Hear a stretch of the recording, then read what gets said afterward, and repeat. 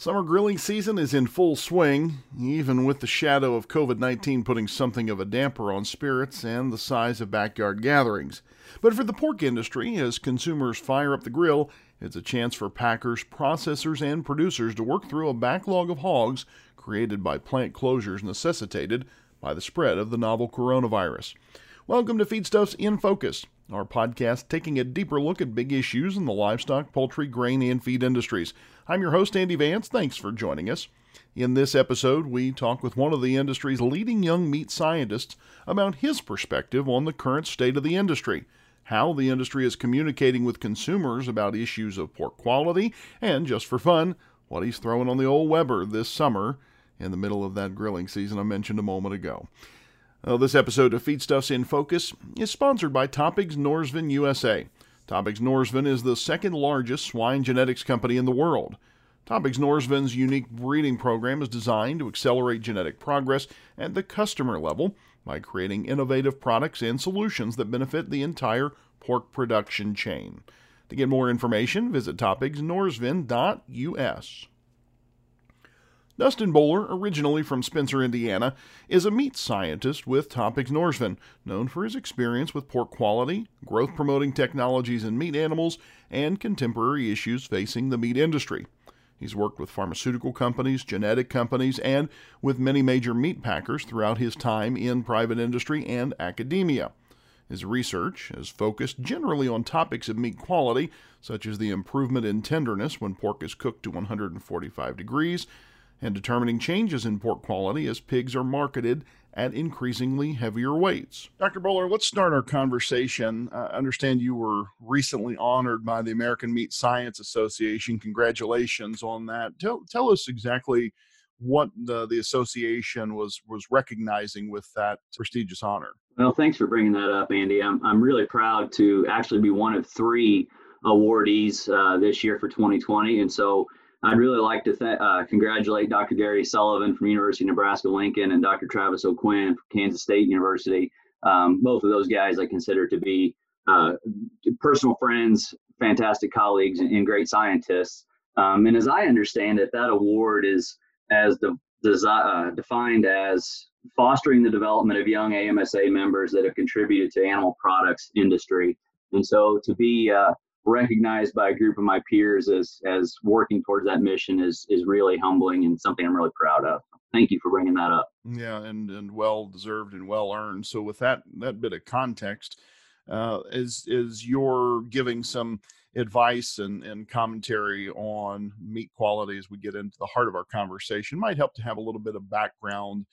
Tell us about yourself and how you got involved in the meat industry. For me, I grew up in a small town in southern Indiana, and agriculture wasn't the way my family, it wasn't their bread and butter necessarily, but I grew up on a small hobby farm. Like several kids from southern Indiana, I was involved in 4-H and FFA and did the livestock judging things and all those kind of events. And the logical progression as you're growing up in southern Indiana with an interest in ag is to go to Purdue University, and had an opportunity there to take some classes, one in particular with Dr. Forrest. Was on the livestock judging team and really got exposed to the meat industry and different aspects of the meat industry pretty early on.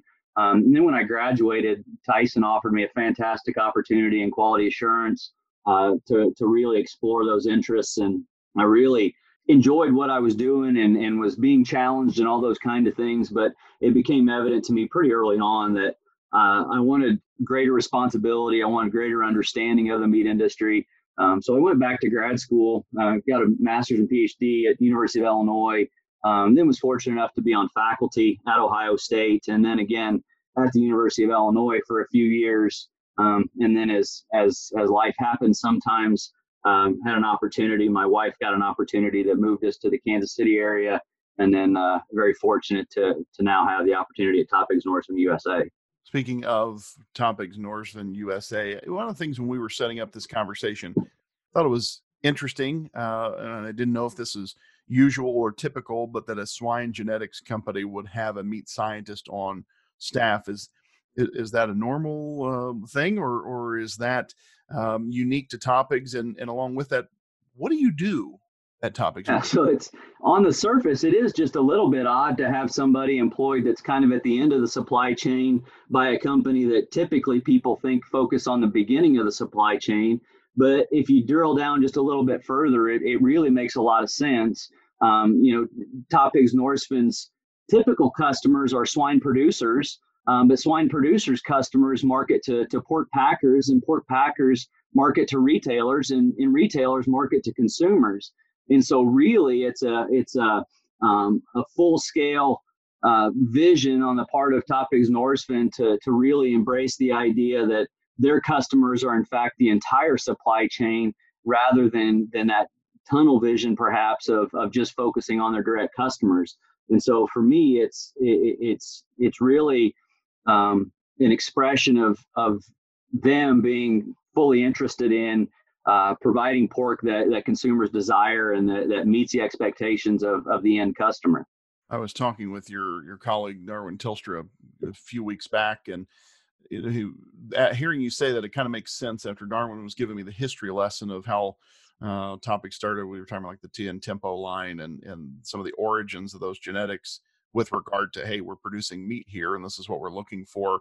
So how involved do you, as kind of that perspective on the end product, if you will, get involved when we're planning new genetics traits? Is that something where you and the geneticists and the other folks involved in and building these lines, talking about the needs of packers, retailers, and consumers? Maybe if you've got some examples of how you've been involved in those discussions. Yeah, I think you hit the nail on the head right there, where I often talk about raising pigs but producing pork, and that's exactly what our geneticists are striving for is to raise pigs that perform on the farm just like we would expect, that they're feed efficient, they grow fast, all those kind of things.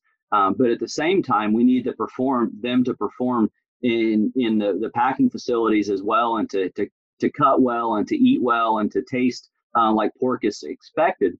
A great example of that is some of you may be familiar with TN70. She's our parent line female. She's got quite the reputation for excellent mothering ability and reproductive efficiency. But I've started to equate the TN70 as my ice cream sundae, and it's all of those maternal traits as being the ice cream, if you will. But we've got to remember that the female line is 50% of the genetic contribution to eating experience and meat quality as well. And so we've really started to work and understand her meat quality traits, her eating experience traits, and her contribution on the back end of the supply chain. And so for me, she's become the cherry on the top of my ice cream sundae.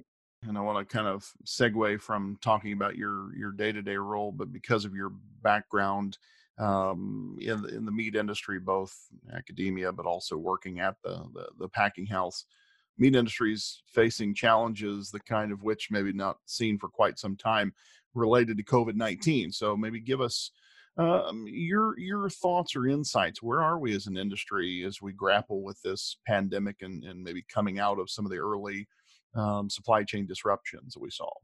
Yeah, and so whether we like it or not, COVID-19 is certainly become a conversation piece, and the pork industry is not immune to that. And the one thing that I would point out to consumers is that at this point in time, obviously the meat industry is a little bit different than what we viewed in the past, but it's important to remember that the products that are being produced are just as safe as they've ever been. All policies and procedures that were ever implemented to ensure food safety and all the benefits that we enjoy from our food are still in place. And so when you go to the grocery store, those products are just as safe as they've ever been. And so feel very comfortable in purchasing the products just as you always would have. As you mentioned, things are a little bit unconventional. And so sometimes when we go to the grocery store, the products that we're normally accustomed to seeing as a staple may or may not be there. And so my second bit of advice then is to be creative. If you see something in the meat case that you're not used to seeing, don't be afraid to pick it up and buy it. National Pork Board has got links on their website that provide some fantastic recipes to learn how to cook some products that you may not be comfortable with. So don't be afraid of trying something new. It's a great tip. We had that at our house this weekend.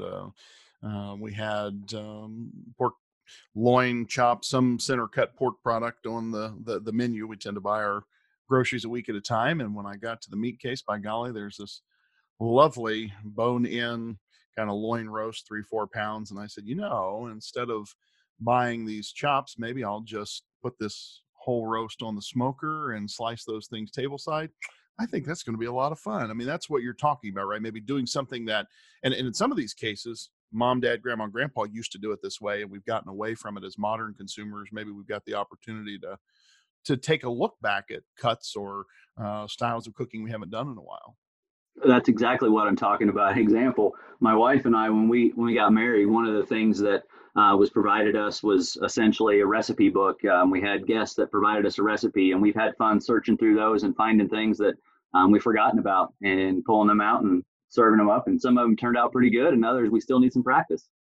Yeah, and you know what? I think the practice is the fun part, right? I don't know about everybody listening, but I've very much enjoyed the time to spend with the grill and the cooker and the smoker and whatnot this summer. So, when you're looking at product choice availability and some of those kind of things, the meat quality discussion is one that I think is interesting. As a guy who grew up in the beef cattle industry, the quality grading system's pretty well known and used as a marketing tool by a lot of different brands. What's the consumer missing in terms of the meat quality conversation on pork, and what do we as an industry maybe need to think about how we talk about meat quality, and are there opportunities there?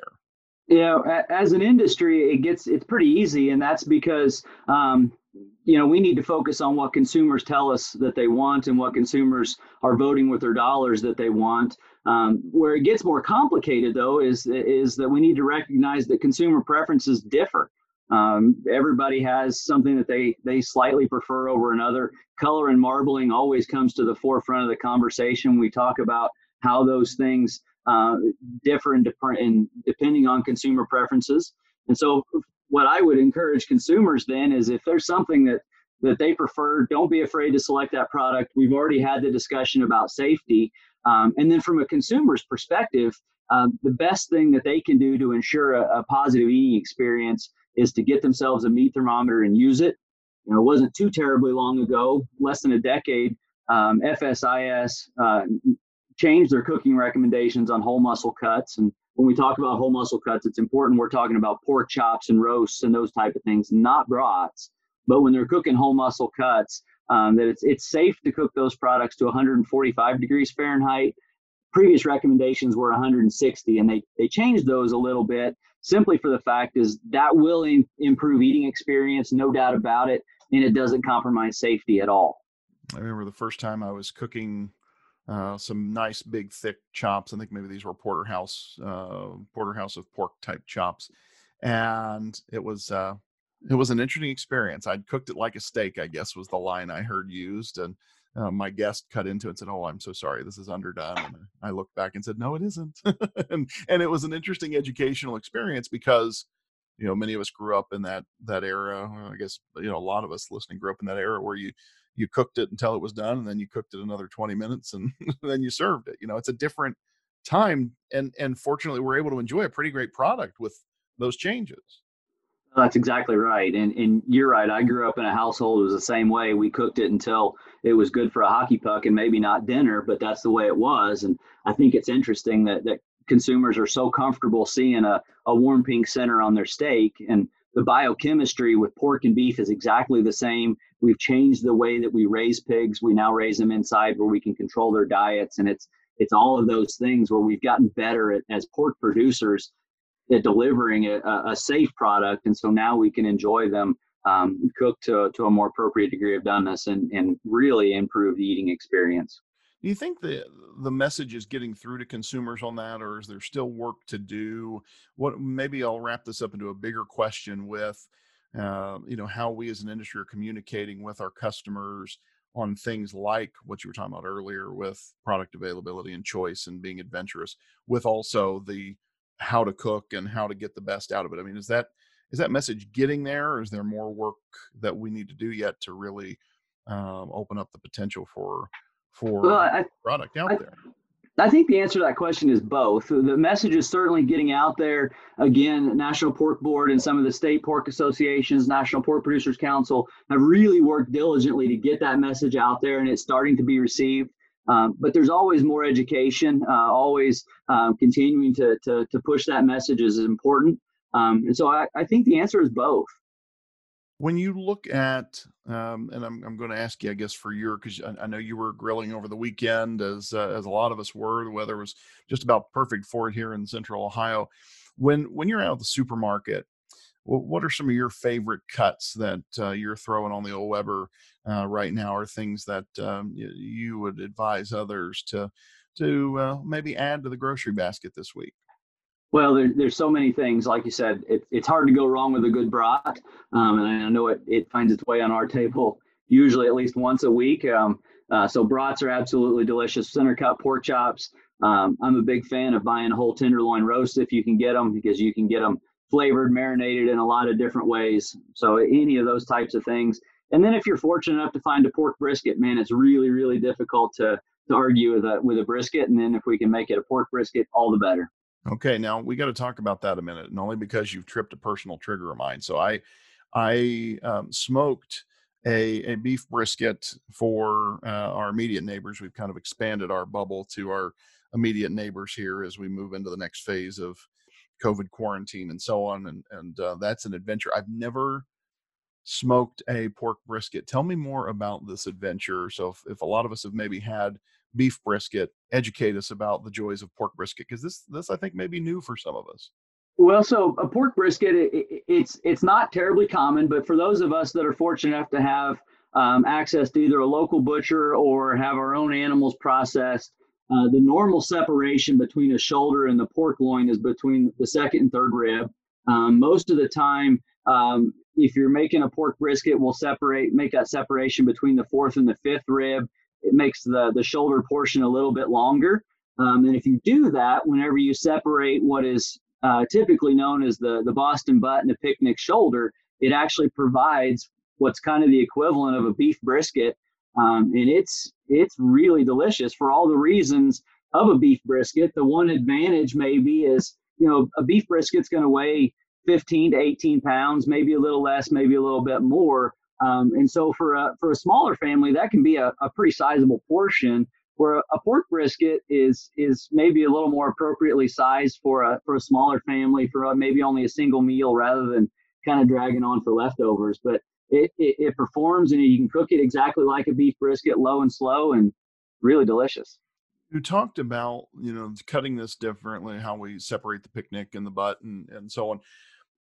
Are you and your colleagues, and I'm thinking some of your university colleagues or colleagues out in product development at some of these packers, are we tinkering with new cuts, different cuts, or way to cut this carcass differently to extract more or additional or different value than what we've typically done, or are we still at a relative level of homeostasis that this is the way you cut up a hog?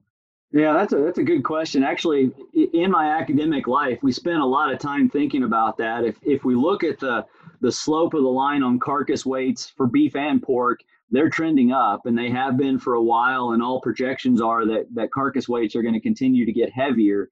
And because of that, as we do that, if you think about some of the muscles in a shoulder, in a beef carcass, we found that those muscles are actually really, really tender.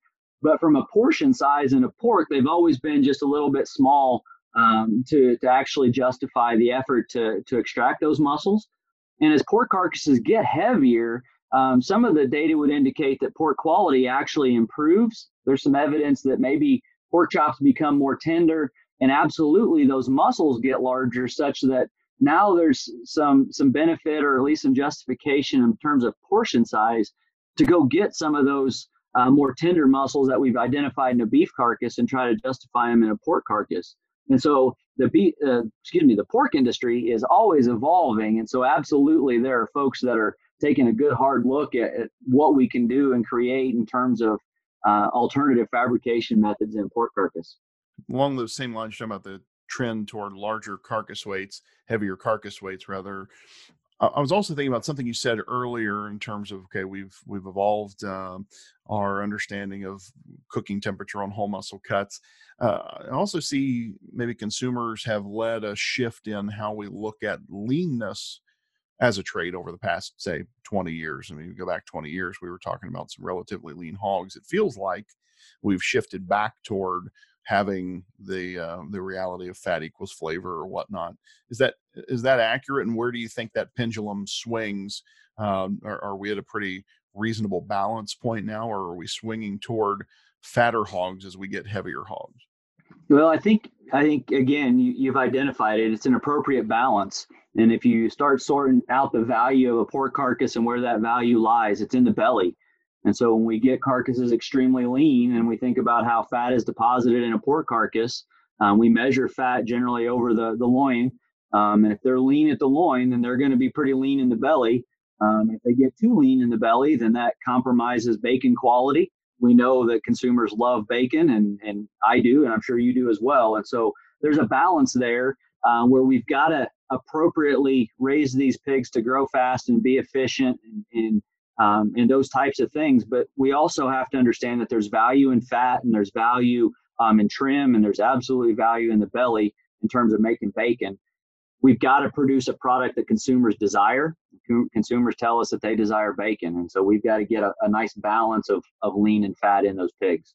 And as we do that, I mean, I'm just, maybe positing here, as we do that, aren't we improving the quality, if you will? And I'm thinking about this back to that conversation of marbling and so on.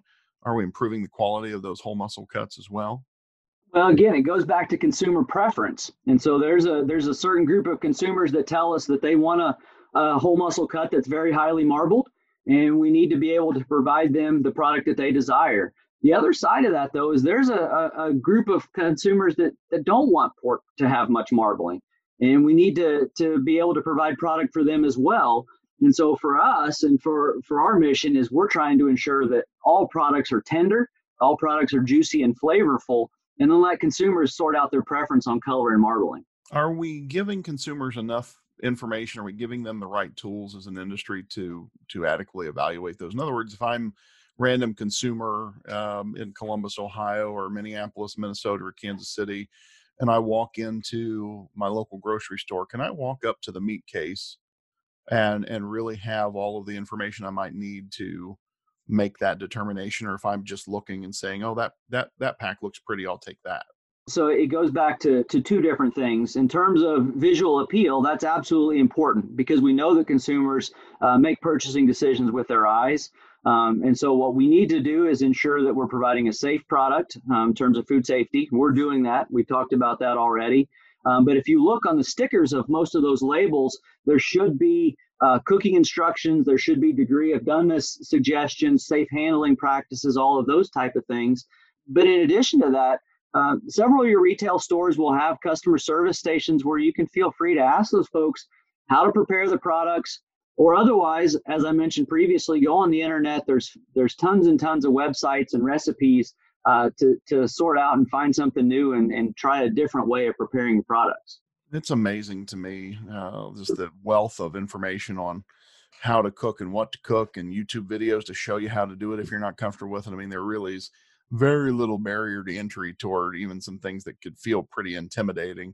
When I was cooking that brisket, man, it was hours and hours of reading and watching videos and so on because it was super intimidating. But I want to get before we wrap up here, your perspective on one other consumer related issue. So plant-based proteins have gotten a bit of a toehold in the meat department at most retail establishments. So what do you think's the long-term prognosis for that new protein category?